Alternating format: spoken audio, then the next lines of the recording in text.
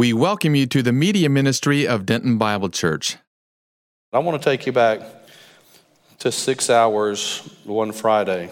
Have you ever gone somewhere or had to go somewhere you didn't want to go? Don't talk about this last week. That's too close. Have you ever had to go somewhere you didn't want to go? I have, and I probably all of us have, remembering different things in our lives. My mother in whatever it was, she was 46 years old, so that would have been in 1956. No, wait a minute, it would have been 1966, excuse me. She went to the doctor. She just wasn't feeling very well, and as often times we have to do that. Praise God for the doctors and nurses and medicines that we have. Aren't you grateful for that? If it weren't for God's mercy and the knowledge that He's given and in medical technology, how many of us would be here today? I wouldn't. But in 1966, she wasn't feeling well. She was 46 years old. She went to the doctor, and she came home to tell that the doctor had said she had cancer. She had cancer, and they had to aggressively attack it immediately. At 40-something years old, you think you have. She'd already been through World War II. She was a staff sergeant in the Army, believe it or not. When I think of staff sergeants, I think of those old tough guys, that scream and holler and mistreat you when you get off the bus. But my mother was one of the kindest, most gentle women I've ever known, or persons I've ever known, but one of the strongest people I've ever known also. But I'll never forget, there were 5 of us children. I'm the 4th of 5, and she turned to us and she said, "We're going to go to church." I'd never heard of a church, didn't know what it was.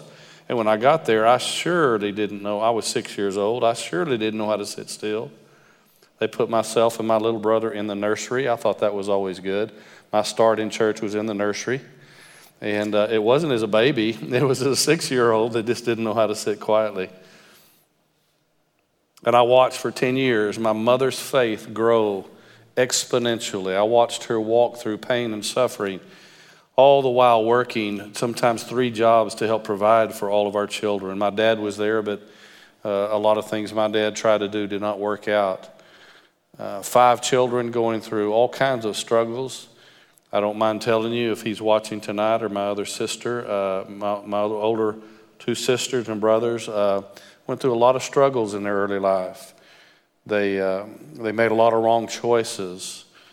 And I'll never be as grateful as I am for the day that my older brother invited me to dinner. And during that dinner, he said, "I'm not sure I know Jesus." And before that dinner was over, he and his wife came to know Jesus, and they've been living for Him ever since. I have a sweet older sister that is one of the most hard-working ladies that I've ever known. She's not been treated well by life. I'm not sure whether she's saved or not. If she's listening here tonight, Sandy, I love you, and I pray for your salvation as I ask you to pray for me. And we've talked about that many times. And my older sister, Debbie, that was 9 years older than I am, has already passed away. But I'll remember my mother coming home and saying, "We're going to go to church." And she told us she had cancer. Well, I got to hear as a little boy words like cobalt. You don't hear that too much anymore. That was an aggressive type of medicine that was given. Radiation, chemotherapy. Many of you probably here in this room have either been a part of that, or you have known your family members that have struggled through those kind of things. Thankful for the technology and how it's grown in the last 50, 60 years. But this was 1966, and all I knew, that the person that I looked up to and respected the most was asked to go through something that was very difficult. I didn't want her to go through it. At that time, I remember wondering, is there anything I could do? I was 6 years old, but is there anything I could do so that she wouldn't have to go through that pain and suffering? By going to church, I heard about a man named Jesus. My mother was growing in Christ, studying her Bible and reading her Bible, and she was pouring that in to us as children. When my mother talked to me about Jesus, I couldn't ever ask a question. I'm not one of those children. I'm one of those that sits silently. I couldn't ask a question or even answer, but I got a lump in my throat about the size of my grown fist right now every time she mentioned the name of Jesus. sitting in the pew on the right side, the back pew of that little church in a little small town, I heard about this man who could do something for my mom and who could do something for me. And his name was Jesus. When I was 8 years old, I became a Christian, and I felt the presence of the Lord's Spirit inside of my heart. I was forgiven of my sins. You may say, how much sin could an 8-year-old amass in that time? It's not the amount. It's one sin separates us from the holy God. And that God loved me, and he loved my mom so much that he died on the cross of Calvary so that there could be a relationship I could have without that guilt and without that separation. And that's what I was learning and had come to know. But I watched my mom for 10 years grow spiritually and die physically. She had to go somewhere she didn't want to go. She had to go somewhere I didn't want her to go. And I would have done anything I could to keep her from having to go there. We're going to look at 6 hours one Friday. I've asked many of you as I walked in this evening, how was your Thanksgiving? I hope it was great. I ask all the time, how was your week? I wonder if we could ask Jesus, how was that Friday for you? Let's look at these verses that were read to us. Thank you, Joel, for reading. In Mark chapter 15. Some of you say, we're almost through with Mark. I heard that hallelujah underneath your breath. It's been a while. It takes a while to get through a book of the Bible, even one this short, because there's so much in there. But we'll look for other great things ahead. Mark read to us in verse 1, early in the morning, the chief priests with the elders and scribes and the whole council immediately. If you were counting, I told you at the beginning of this study of Mark, you would find the word immediately 42 times in the book of Mark. This is number 42.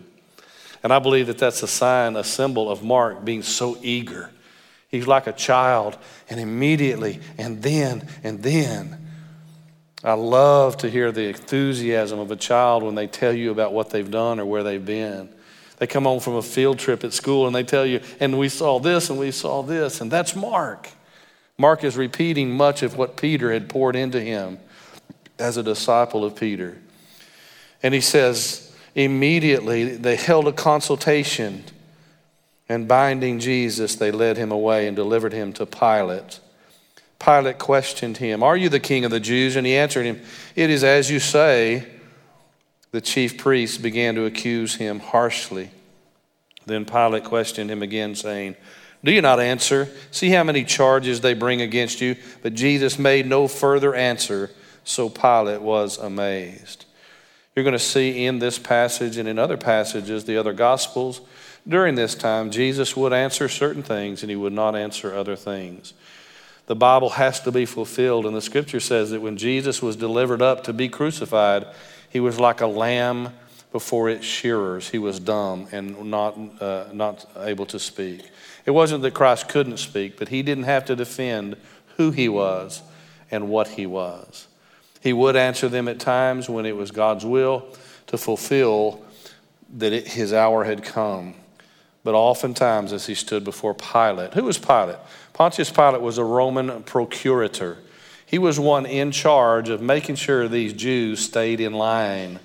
Just picture him as a governing official for Rome in a province, in a place where he didn't want the word to get back. Those Jews are being unruly and Pilate hasn't taken care of it. If you're a teacher and somebody leaves you in charge of a classroom, you don't want the word to get back that you couldn't handle that classroom, do you? You want the word to get back everything was under control and he or she had it taken care of. Pilate was a married man. We see in the scripture that his wife's going to give him some counsel he should have listened to, but he didn't listen to. He was a man that would try to appease the Jews as far as he could to get along with them, but he was a Roman. He was sold out to Rome. And Jesus would stand before him. I told you last week, Jesus would face 6 different trials.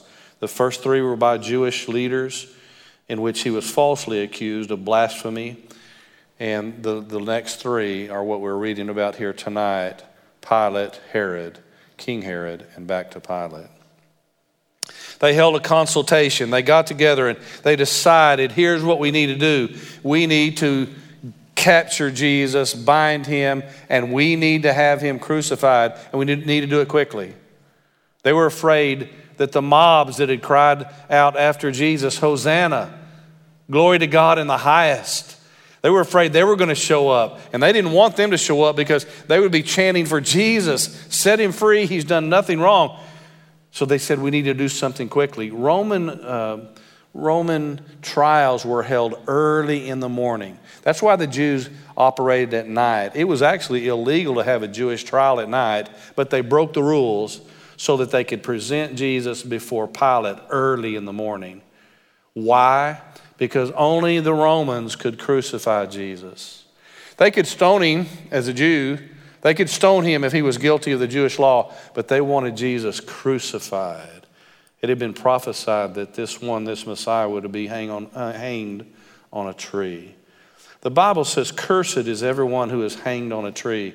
And do you realize that Jesus had to become a curse for us? We'll see that as we go a little further. I want you to notice what they did to him. They consulted against him. They bound him. They tied him up. They led him away. They delivered him. And they're going to question and accuse him. Are you the king of the Jews? Jesus said, it's as you say. He didn't make any further answer, and Pilate was just amazed that he didn't plead his case any further. Verse 6 says, now at the feast, he used to release for them one prisoner whom they requested. It's not happenstance that this Friday is the Friday during the Passover week. It could have been another time of the year. It could have been during the Jewish summer. It could have been during another season. But it is prophesied that the Messiah would be killed during the time of the Passover. And that's the very days. When we think about and we read Jewish history throughout the Old Testament, things happened to the very day. Israel, you're going to be in bondage for 400 years. And the Bible says when that day was up, there were 30 years in prosperity with Joseph when he was there. And in 400 years being slaves, it says the very day is when the death angel came and killed all those firstborn of Egypt. And he led his people free. God keeps his word. And the Messiah had to go through these things during the Passover. At the feast of the Passover, he used to release for them one prisoner whom they requested. This was a token thing to appease the Jews. The Romans would just take somebody out of prison. We're going to set him free just to make a show of faith toward the Jews and to make them happy. The man named Barabbas had been imprisoned with the insurrectionists who had committed murder in the insurrection. So Barabbas, we don't know very much about him. You might have seen the movie a long time ago. I hope what happened in the movie, if I'm not mistaken. Or I read the book as a freshman in high school. But did any of you as a freshman in high school, if you had a book that big, you read about that much of it? I was known to do that. I remember one book called A Portrait in Courage when I was a junior in high school, and I was supposed to give a report over that. And I read about that much of a book that was that long, that big, and I gave the best report you've ever heard over John F. Kennedy because that was the first few chapters of that book. And I got the worst grade I ever got in my life in English because I didn't know it was talking about 7 different people in that book. I got through the first one, and that's all it was. My teacher was not impressed. Barabbas, we don't know much about him, but we know he was a murderer. He tried to overthrow the government. He's a bad guy. He would be on the offender lists in our neighborhood. We would not want our children near him. We would not want to have anything to do with him. The crowd went up and began asking him to do as he had been accustomed to do for them. Pilate, this is the time you usually let somebody loose for us. In Pilate's mind, I believe with all my heart, he thought they're going to ask for Jesus. I'm going to get out of this. I don't think there's anything wrong with this man. It's just Jewish argument. I'm going to get out of this. They're going to pick Jesus. And it says, Pilate answered them saying, do you want me to release for you the king of the Jews? For he was aware that the chief priests had handed him over because of envy. Pilate wasn't in on that in the beginning. He knew that they were just jealous of this man because They were claiming to be the people of God, the Jewish leaders, but they couldn't heal a blind man. They couldn't raise Lazarus from the dead. They couldn't heal that lame man and that man that was deaf. But Jesus did. And he said, they're just jealous of this one. I know that's why they've turned him over. And he said, wouldn't you like for me to release to you the King of the Jews? But the chief priests, verse 11, stirred up the crowd. Does that ever happen? Is there a crowd ever get stirred up anywhere? Oh my goodness, when we turn on our television sets, we can see all kinds of mayhem and anarchy because somebody lit a fire. Somebody started the rebellion. Somebody coached them, paid them. Don't be swayed, and I know you're not. Don't be swayed by what you see. Things are not always the way that they seem. The chief priest stirred up the crowd to ask to release Barabbas for them instead. Answering again, Pilate said to them, then what shall I do with him whom you call, the King of the Jews? And they shouted back. And guys, listen about this. This is an amazing thing that these people who had watched Jesus heal the sick and raise the dead and the blind and the lame, and he had taught this doctrine of love and forgiveness and kindness and gentleness. He had held those babies in his arms and said, you got to become like a little child to enter into the kingdom of God. For them to be able to cry out, crucify him. Oh, something sinister, something evil is taking place. I told you the title of this is 6 Hours One Friday. The Jewish day began at 6 o'clock in the morning, so that when we hear about the third hour, that is 9 o'clock in the morning. When we hear about the sixth hour, that is noon. And when we hear about the third hour, that is 3 o'clock, the ninth hour, that is 3 o'clock in the afternoon. There's going to be a time that we're going to see there is silence. There is darkness from noon until 3 o'clock. Now that's normally when the sun is the highest and the sun is the hottest. And those people that are over in Israel right now from our church, some of you have gotten pictures back. Aren't those cool pictures? If you can't ever go to Israel, it's a trip that will change your life. I got to go in September of 2011, and I was escaping the heat here in Texas. I thought it was just as hot in Israel as it was in Texas. We just about burned up. But there's going to be a season here where something else is going on. I'm going to tell you what I believe was happening in just a moment. He said, I know that they've just delivered him up for envy, but why don't you let me give you Jesus, the King of the Jews? And they cried out, crucify him. But Pilate said to them, why, what evil has he done? And notice, they cannot give anything that proves Jesus has done wrong. If you had siblings in your house, and something happened, something got broken, and your parents came home and they said, who did it? I don't know what happened in your household when there's 5 siblings, but I'm one of them. You know, I'm not going to lie and say I didn't do it, but it was probably written all over my face. I am the one. I am guilty, because I can't hide anything. They didn't even have any excuse to try to kill Jesus because he didn't do anything wrong. What evil has he done? But they shouted out all the more, crucify him, wishing to satisfy the crowd. Young people, you're going to be tested many, many times in your life just to see if you'll go along with the crowd. Those of us who are a little bit older, we have been tested, haven't we? I know we used to hear, if everyone jumps in the lake, are you going to jump in the lake? You know, I used to hear that and I'd think, oh, why would my parents say that? Until the first time I was tempted and tested, if everybody's going to do something, are you going to do it too?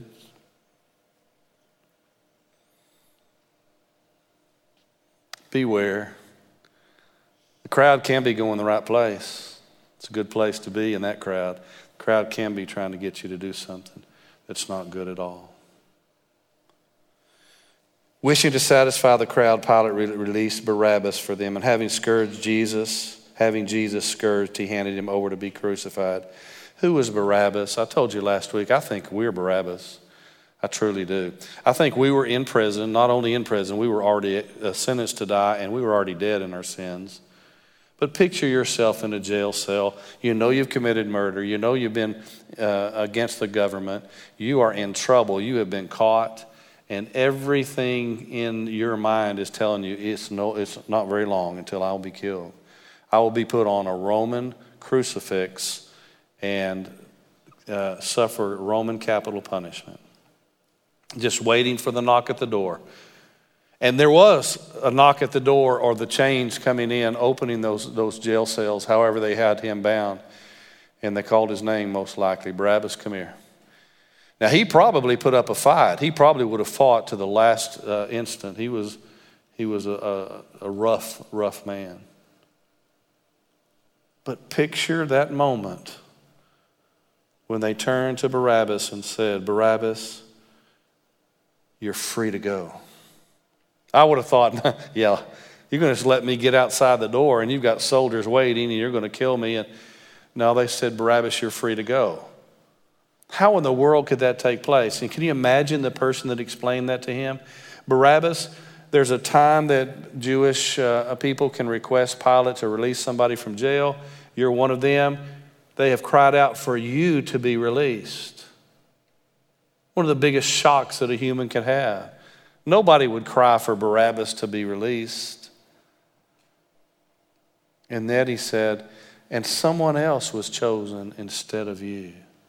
I don't know what it looked like or what it seemed like to Barabbas the first moment when he said, who was that? And they said the name Jesus. But did you know something? That at the name of Jesus, somebody can be saved. You mean I don't have to go to Sunday school and I don't have to go to seminary and I don't have to hear Billy Graham preach a sermon or Tommy Nelson, or I don't have to hear these great evangelists preach to me and then because of their great preaching I get saved? I tell you what, the littlest child in the worst household here tonight, or in no household that is homeless, under a bridge somewhere, that has no one to care for them or love them, maybe in a hospital room somewhere with no family, that at the name of Jesus, they hear that name. There's power in the name of Jesus, and they can be saved.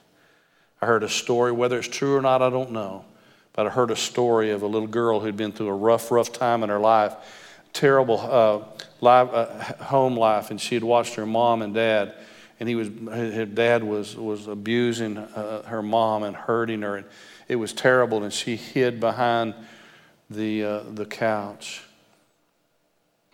And all of a sudden her dad stopped, and something stopped him from doing that, and he left, and the little girl looked up, and she tried to describe what happened. Somebody came to help her mom, and well, who was it? I don't know who it was. And later on, someone showed a picture of what we think Jesus might have looked like, and she said, who is that man? And they said, well, that's a picture of Jesus. And she said, he's the one. He's the one that was there that day that helped my mama. I believe when we get to heaven, we're going to hear millions of stories like that Jesus was there. He was in that hospital room. He was there behind the couch with that little girl. He was in the closet of that little one hiding, or that single mom taking care of her children, and she's sick, and he was there. He was there when that doctor's diagnosis came. He was there. I went through BTCP with a man named Dean. His last name was Dean.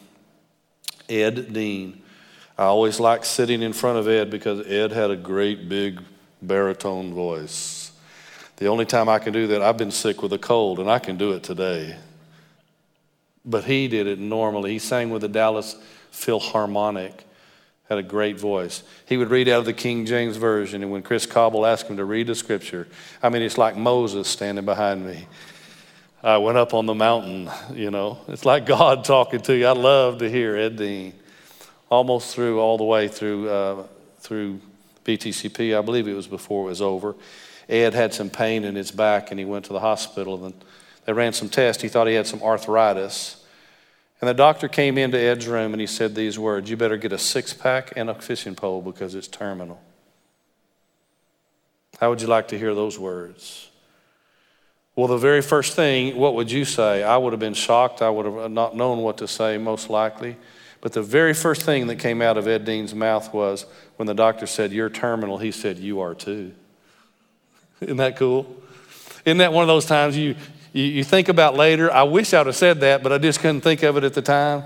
Well, God gave that to Ed at the time. He said, "You are too." What do you mean? "Where are you going to go, doctor, when you die?" He said, "I suppose I'll go back where I came from." "Do you know where you're going?" He said, "Yes, I know where I'm going, because Jesus has paid the price for me, and I believe in him, and I trust him."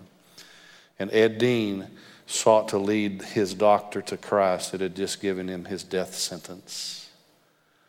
Later on, Ed didn't live very much longer. He had a huge tumor on his spine that was cancer.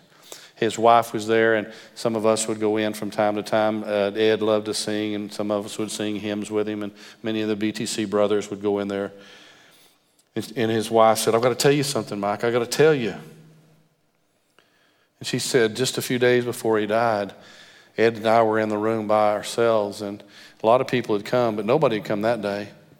And Ed said to his wife, "Where are those men?" Pointed toward the door, and she said, I don't know what men you're talking about. We had a lot of men yesterday. And he said, "No, today. Where are those men that were at the door?" And she said, "Honey, I don't know who you're talking about, because there hasn't been anyone there at the door today." And he said, "Oh, yes, there has been. They've been here for quite a while today. But they're gone now. But he's been here the whole time." He pointed to the left of his bedside where no one was standing. But he said, "He's been here the whole time." Our Jesus, our Lord and Savior, said, "I'll never leave you, forsake you." Did he say, but a hospital room? But after you get the diagnosis? "I'll never leave you except when you're in pain, you're sick, you're afraid, or sorrow and suffering." No. He said, "I will never leave you or forsake you." I believe when we get to heaven, we're going to hear millions, probably after about 1,000,000 years of worshiping Jesus, we'll get to look around some and have another 1,000,000 years to do some other great things. But I believe we're going to hear the stories. Let me show you where an angel was in your life and spared you on 380 from having that wreck. 380 is going to come up in heaven, I promise you, the way they drive out there. How many times are we going to hear the Lord say, "Let me show you what I did for you. I was right there with you. You didn't see me, but I was right there with you." Barabbas. I pray Barabbas is in heaven, because not only did he get set free that day, I pray he came to know Jesus, the one that set him free, and that he got set free spiritually and forgiven. Wouldn't that be cool? But I had to realize I'm Barabbas. That cross should have been mine. How about you? He took my place. I deserved it. He didn't. Notice what they've done. They've consulted against him. They bound him. They led him. They delivered him. They questioned him. They accused him. And it says, having Jesus scourged, handed him over to be crucified. We don't know whether Jesus went through a Roman scourging or not. We don't know. There were often times that someone could only be beaten on the back 49 stripes because they would die. There wouldn't 40 stripes possibly. What is it that in the book of Acts? A Roman soldier was trained to take a Roman scourge that had different tails on it. They could tie barbs of some kind. They could tie sharp rocks, bones that would literally, once they cut into the flesh, would tear flesh from off of that back. You may say, "Mike, don't get too graphic." You know, when my children were little, someone said to me, "Why do you want to describe the cross as in detail as you do?" Well, I want to tell you something. I want my children to know what our Lord went through. I want my children to know at the appropriate time, at the appropriate age, I want my children to know the pain and suffering that our Lord went through. To scourge someone is to literally whip them and to pull the flesh off of their back. Did you know Jesus went through that? He had to go a place he didn't want to go. And you and I wouldn't want to go there either. In verse 16, the soldiers took him away into the palace, and that's the praetorium. The praetorium is a palace where Pilate would stay. Sometimes it refers to the tent that is around it, but oftentimes it's the palace itself.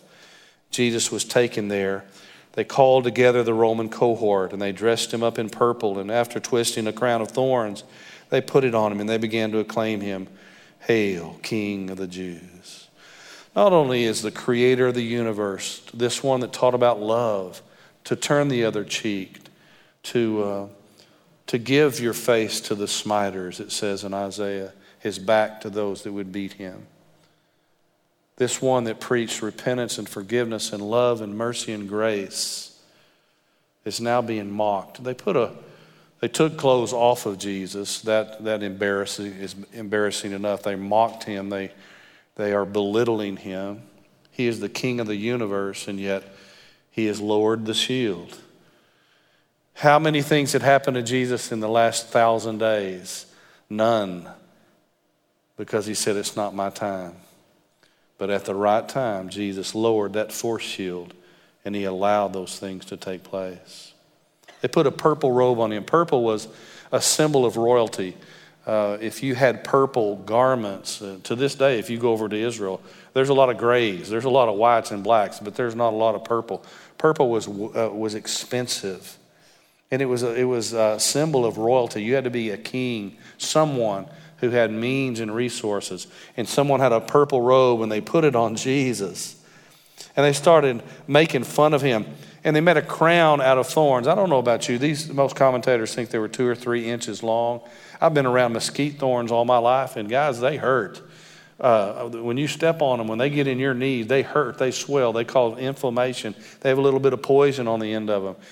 When you jump off the shed that you're building in your back yard a few years ago, and there's still a nail sticking up in the board that you dropped, and you jump on that, and it goes through your boot and into your foot, it hurts. I want to tell you, whoever did that told me that it hurt. I have a lot of scars. But they put a crown, making fun of him, not just the physical pain, but the mockery of that crown forced down on his head. Can you see it? Can you feel the cut and the bleeding that would come down on his head? And they mocked him and made fun of him. Handed him over to be crucified. They began to acclaim him, Hail, King of the Jews. They kept beating his head with a reed. Every time that they would take one of those reeds and hit Jesus over the head, you can see how it would force those thorns deeper into his skull and cut the flesh. And spitting on him. I don't know if there's hardly anything you could do to a man that I know to make him any madder than to spit in his face. Can you think of much? Harm his wife or his children, but spit in a man's face and the fight's on. Now this is Jesus could have instantly thought and taken their breath away. He could have had them executed right in front of him. He could have killed them all. He could have destroyed them with just the thought of his brain. And yet he let them spit in his face. And kneeling down before him, they made fun of him. They mocked him, took the purple robe off him, put his own garments on him, and led him out to crucify him. He has been consulted against, bound, led, delivered, questioned, accused, scourged, handed over, dressed him up to make fun of him, a crown of thorns, made fun of, beaten, spit upon, mocked, led him to Calvary, and now they're going to force him to carry his own cross. Can you imagine what it felt like when they would take that cross beam that a Romans would crucify and probably at these moments tie it to his wrist so he couldn't drop it and make him carry it on his back that is bloody and beaten and the flesh is exposed. I want to walk you through something real quick of 6 different types of wounds Jesus had. You may say, I didn't know I was going to get this by coming to church tonight. Guys, before we can have Christmas and before we can worship the baby Jesus, we've got to realize that baby Jesus came to do this. And he did it because he loves you. Number 1, Jesus had contusions. Some of you medical people correct me if I'm wrong on these things, but that's a wound that's produced by a blunt object. A contusion is something blunt hitting you. It's causing a deep bruise and a wound. That was foretold in Micah 5:1 that the Messiah was going to be beaten that way. And in Matthew 27, it talks about that type of injury. and also the type of contusion that would come when the Roman soldiers hit Jesus with their fists in his face. Isaiah tells us that Jesus' face was marred, beaten more than any other man. He gave his beard to those that would pluck it. Contusions. Jesus had lacerations. That's produced by a tearing instrument. That's the scourge, the whip that would tear the flesh. Lacerations. In Isaiah 50, verse 6, and in Matthew 27, John 19, it describes that Jesus, before the crucifixion, do you realize that a lot of people did not even get to the crucifixion? Once the Romans had scourged them and beat them, many of them died before they even got hung on a cross. Jesus went through more than all of them, and God let him live through that to face the cross. A laceration is a tearing instrument, that Roman scourge. Many of them would bleed to death. They'd have their eyes sometimes taken out. I won't go any further, but it was very, very sick. Sometimes tearing flesh so you could see the muscles and the sinews. They were exposed. Number 3, Jesus had abrasions. They're caused by some object rubbing or scraping against the skin. He would have had that type of wound when he was forced to carry that wooden cross. As he took a step, it would press down and it would scrape on his already beaten back. He had abrasions all over him. His physical condition was so poor that Jesus fell down in that place. Those that have just gone to Israel have walked down the Via Dolorosa, the way of suffering. And there's several stations of the cross. And one of those stations is where they believe that Jesus fell under the weight of his cross, and the women were weeping for him. Jesus had abrasions that would literally scrape the skin and hurt him that way. Jesus had penetrations. That's a deep wound caused by a sharp pointed instrument. It would be like a knife, a dagger with a sharp point that would be thrust into someone's skin. Jesus had that. And he also had it on his brow when those thorns would be pressed into his skin. Jesus had a perforation. That's one that pierces through the body at some point, goes all the way through. When they took those spikes to nail Jesus through his hands, and whether it was here or there, it doesn't matter. Whether it was and through his feet, that is the perforations, that those huge sharp spikes went all the way through the body and nailed to that wooden cross. And finally, Jesus had incisions. And that's a cut produced like a knife, the edge of a knife, a sharp knife. When that soldier pushed that sword in Jesus' side and water and blood came out of his side, that was an incision. Around our heart, we have what's called a pericardium, and that is a sac of fluid. And usually it's not that much fluid. It's very important that you have it, though, because that's what helps protect the heart. When Jesus was in agony and dying, you remember it said he sweated like drops of great blood. His sweat was so profuse and so big and so strong. Many believe that during the agony of death that pericardium grows and more fluid gets in there and puts pressure on the heart. You've heard of the fluid around the heart and how dangerous that is. That's why many of them don't live to be crucified. Jesus went through all of that.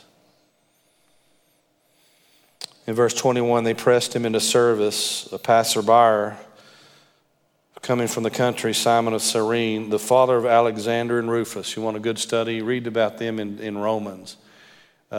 This guy's special because some of his children do some good things. They follow Jesus later in their life. And they found him. This man from the country had come to Jerusalem. And they said, how would you like that, to be chosen out of a crowd? You come and carry his cross. I was asked one time, if you could do anything for Jesus in the final days of his life, what would you do? Who would you want to be? And I said, I want to be Simon of Cyrene. I'd love to carry that cross for him. Knowing that he had to go to the cross, there's nothing I could do. I'd rather him not go to the cross as a human. But knowing that he did, I would rather be this man to carry that cross so Jesus wouldn't have to. Verse 22, then they brought him to the place called Golgotha, which is translated place of a skull. Golgotha. That even sounds bad, doesn't it?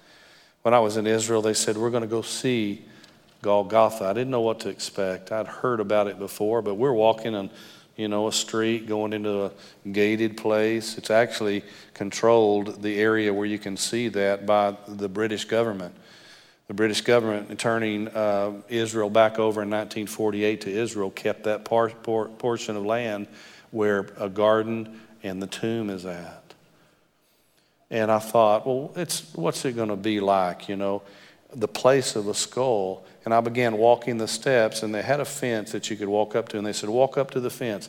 And I'm walking there, and I think, well, I don't see anything. And I get to that fence, and I saw this.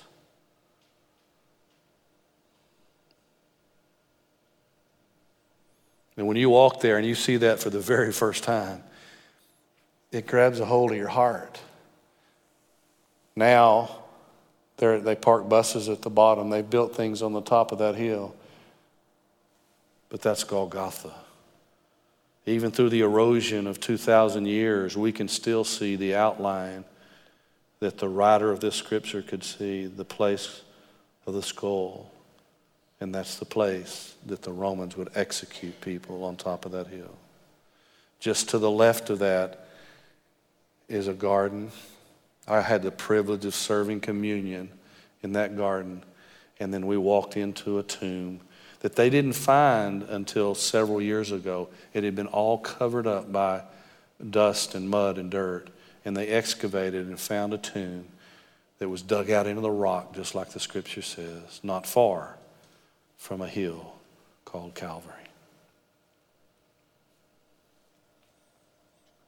Verse 23, they tried to give him wine mixed with myrrh, but he didn't take it. You know why? He was not going to take a painkiller.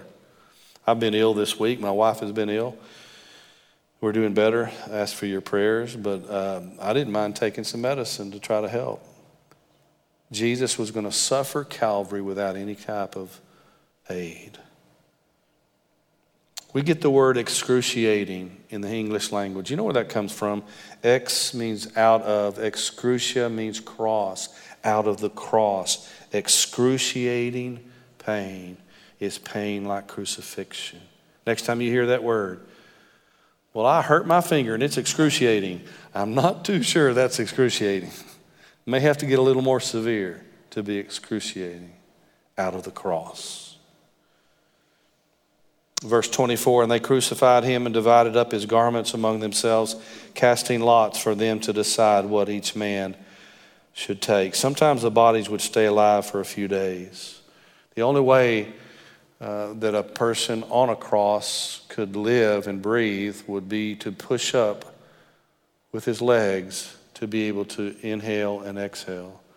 And with the pain of being spiked to the cross, that person could not do that for very long. To pass the time, soldiers are used to doing this. They're used to killing people and punishing people and hurting people. To pass the time, they just started gambling. It said that Jesus had a seamless robe that didn't have a seam, and it was valuable, so they cast lots for it. I'm not a gambler. Now I take that back. Holly and I always, in our life, we always bet, and it's a Red Lobster. It is. If I win, then you have to buy a Red Lobster for me, and if you win, then I have to buy a Red Lobster for you. We've been married 33 years. I have won so many Red Lobsters because I don't bet unless I know the answer. But something always turns out differently because when we get to pay, guess who gets to pay? I've paid for all of those that I won. I don't know how that works. I'm not a very good gambler. But someone asked me one time, being serious, do you gamble? And I'm not being critical. Some of you may do whatever. I'm not being critical at all. I'm sorry for people that are caught with that addiction and it harms their family. But they said, do you gamble? And I said, no, sir, I don't want to gamble because I don't want to be doing, when Jesus comes back, what those soldiers were doing at the foot of his cross. They gambled for his clothes. It was the third hour when they crucified him. He's been on the cross now, suffering in pain. The inscription of the charge against him read, the King of the Jews. Remember, Pilate wanted to have that changed. Say that it says he's the King of the Jews. And God wouldn't let that change. He is the king. And God made sure that that sign stayed the same. Verse 27, they crucified 2 robbers with him, one on his right and one on his left. And the scripture was fulfilled which said he was numbered with transgressors. In Isaiah 53, the suffering servant was going to be numbered, counted with transgressors, sinners that had done wrong. Those passing by were hurling abuse at him. Another place it said they were cursing him, mocking at him, wagging their heads and saying, you're going to destroy the temple and rebuild it in 3 days? Save yourself. Come down from the cross. In the same way, the chief priests also, along with the scribes, were mocking him among themselves and saying, he saved others. He cannot save himself. Let this Christ, the King of Israel, now come down from the cross so that we may see and believe. Those who were crucified with him were also insulting him. Jesus was being mocked, laughed at, cursed, belittled. This one who had taught about love, forgiveness, grace, mercy, and peace. I want to tell you what, it's a wonderful thing when you go visit someone in the prison and a big, strong man says, I can't be forgiven. And you tell them about Jesus, and you tell them 1 John 1:9, and you tell them what the scripture says, and he says, but you don't know what I've done. You know, one of the pleasures that I have in my life is to say, I don't know what you've done, but it doesn't matter, because Jesus said you can be forgiven. Alistair Begg has been preaching a message lately. He said, the one on the middle cross said I could be here. When you get to heaven, they say, how'd you get here? The one on the middle cross said I could come. That's a pretty good way to put it, isn't it? These 2 men dying with Jesus began cursing him. Something happens, though, as you know what later happens. One of them turns and stops cursing Jesus and said, Lord, calls him Lord and said, would you remember me when you come in your kingdom? And Jesus, in the midst of his own pain and suffering, turns to the one and says, today you will be with me in paradise. Jesus is still evangelistic. He's still the preacher. He's still the Savior, even while he can't even breathe. When the 6th hour came, darkness fell over the whole land until the 9th hour. We've gone through 3 hours of that Friday. We're almost through looking at it. But now there's 3 hours of darkness. It should be the brightest time of the day, from noon until 3 o'clock. It should be as bright as it could be, but it's dark.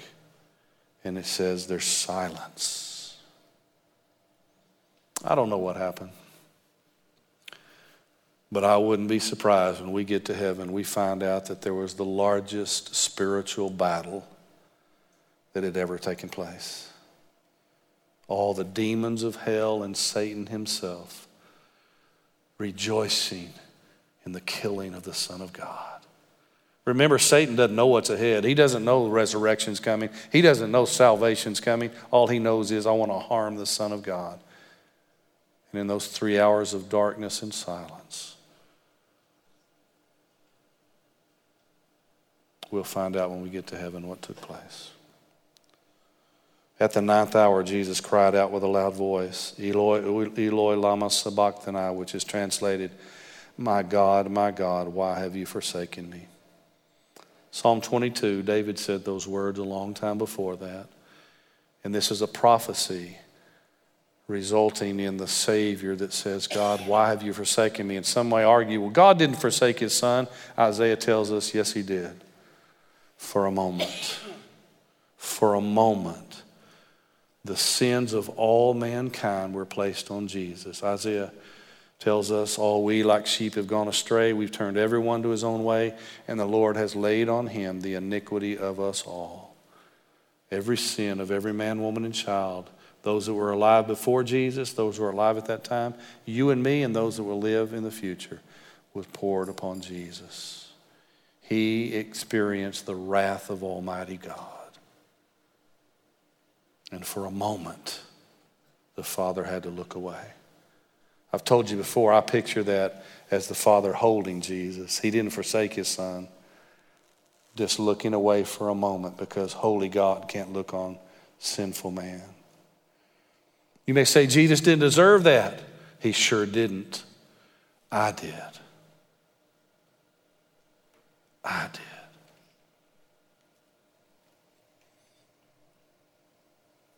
When some of the bystanders heard it, they began saying, "Behold, he's calling for Elijah."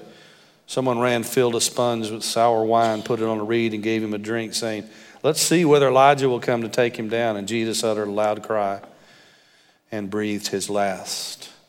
And the veil of the temple was torn in two from top to bottom. Another gospel writer says there was a great earthquake and the rocks were split at that time. Rocks were split. You'll never find a rock completely without a crack in it. And notice what it says, the veil in the temple. That was the temple veil where you couldn't get into the holiest of holies. It was split from the top to the bottom. Not from the bottom to the top like man could do that, but it was split from the top to the bottom. God saying, I'm the one that did this. And he cut that curtain saying there's a new way now. Hebrews later tells us by a new and living way, by the blood of Christ, we can enter into the holiest of holies. I don't know about you, but are you praying for someone? Are you praying for something in your life? Do you want God to do a work in your family? By the blood of Jesus that he shed this day we're reading about, he's made a way for you to enter in behind the curtain. You can go into the holiest of holies. I remember sitting as a college student in a church service just like this, and I'd hear the preaching, and I'd think, what are they talking about? I'd already known Jesus, but I had a whole lot of growing to do. Still got a whole lot. How about you? But you and I can get there now because of what Jesus did on that Friday. He cried with a loud voice, and he gave his spirit back unto God. In the last part of this, when the centurion who was standing right in front of him saw the way he breathed his last, he said, truly this man was the Son of God. Do you know that's what millions throughout the years have said since then? When Christ does a work in their life, they've said the same thing. Truly, Jesus is the Son of God. When you go back to your friends after you get saved and they say, what happened to you? Your message is truly, hey, this Jesus, he's real. He is the Son of God. There's somebody that needs to hear that message from you. Maybe this week. We're about to enter the Christmas season. We ought to let this be the greatest Christmas there ever has in this country. We ought to put Christ first. We ought to love unconditionally. Love that unbeliever. Don't condemn them for what they're doing. God will take care of that. You love them. Because we need to share the message. Truly, this man was the Son of God. I close with this. They consulted against him. They bound him. They led him. They delivered him. They questioned him. They accused him. They scourged him. They handed him over. They dressed him up with a crown of thorns. They made fun of him. They beat him. They spit upon him. They mocked him. They led him to Calvary, forced him to carry his own cross. They gambled for his clothes. They crucified him, associated with common criminals, hurling abuse, cursing, wagging their heads, ridiculed him, insulted him, left him to die without them knowing. They unleashed the greatest power ever. Paul writes to the Corinthians, the preaching of the cross, the word of the cross, is to them that perish foolishness. Talking about what we've read here tonight, it's foolishness to the world. But to us who are being saved, it is the power of God unto salvation. The preaching of 6 hours one Friday. I pray this Christmas season you would celebrate with all your heart. But there can't be Christmas fulfilled until we have Calvary. You know him, don't you? I was taking someone to the emergency room at one time. They were very sick, and I watched this girl, several years younger than I am growing up, but I didn't know her personally very much. But I watched the way she cared for that patient with love and kindness and with excellence. She knew what to do, but I saw something about her. And I prayed for that patient, and she was right there. And when I got through and the patient was taken somewhere else, I turned to her and I said, you know him, don't you? I was talking about Jesus. She knew who I was talking about. She said, Yes, I do. You know what I was saying? You know what she was saying? Same thing that guard said. Truly, he is the Son of God. Next time you got to go somewhere you don't want to go, remember, Jesus went to Calvary. So you can go where he wants you to go to. 6 hours one Friday. And now the greatest message that the world could ever hear is available to tell. Somebody needs to hear it. And you're probably the one they need to hear it from. Let's pray. As Joel and his crew come forward to lead us in our closing hymn, we're all sitting here. Some of you may be visitors. We're so glad you're here. If somebody brought you that comes here, I want to tell you, they're good people. They're good people if they brought you here. You may have some little ones in Awana. You may be a student. You may be a faithful family that served here as a volunteer 20 years in this service. You may be listening online here tonight. Well, one thing's for sure, that what happened on those 6 hours of that Friday that Jesus went through was for you and me. What will you do with him? Will you be one of those that wails on him and laughs at him and mocks him and makes fun, and one day you'll get that diagnosis from the doctor? You need to get a fishing pole because it's terminal. What will you do then? Or will you be ready on that day and you get that message and you can say, by God's grace and by his mercy, I'm ready to go home because truly this man was the Son of God. In Jesus' name, amen.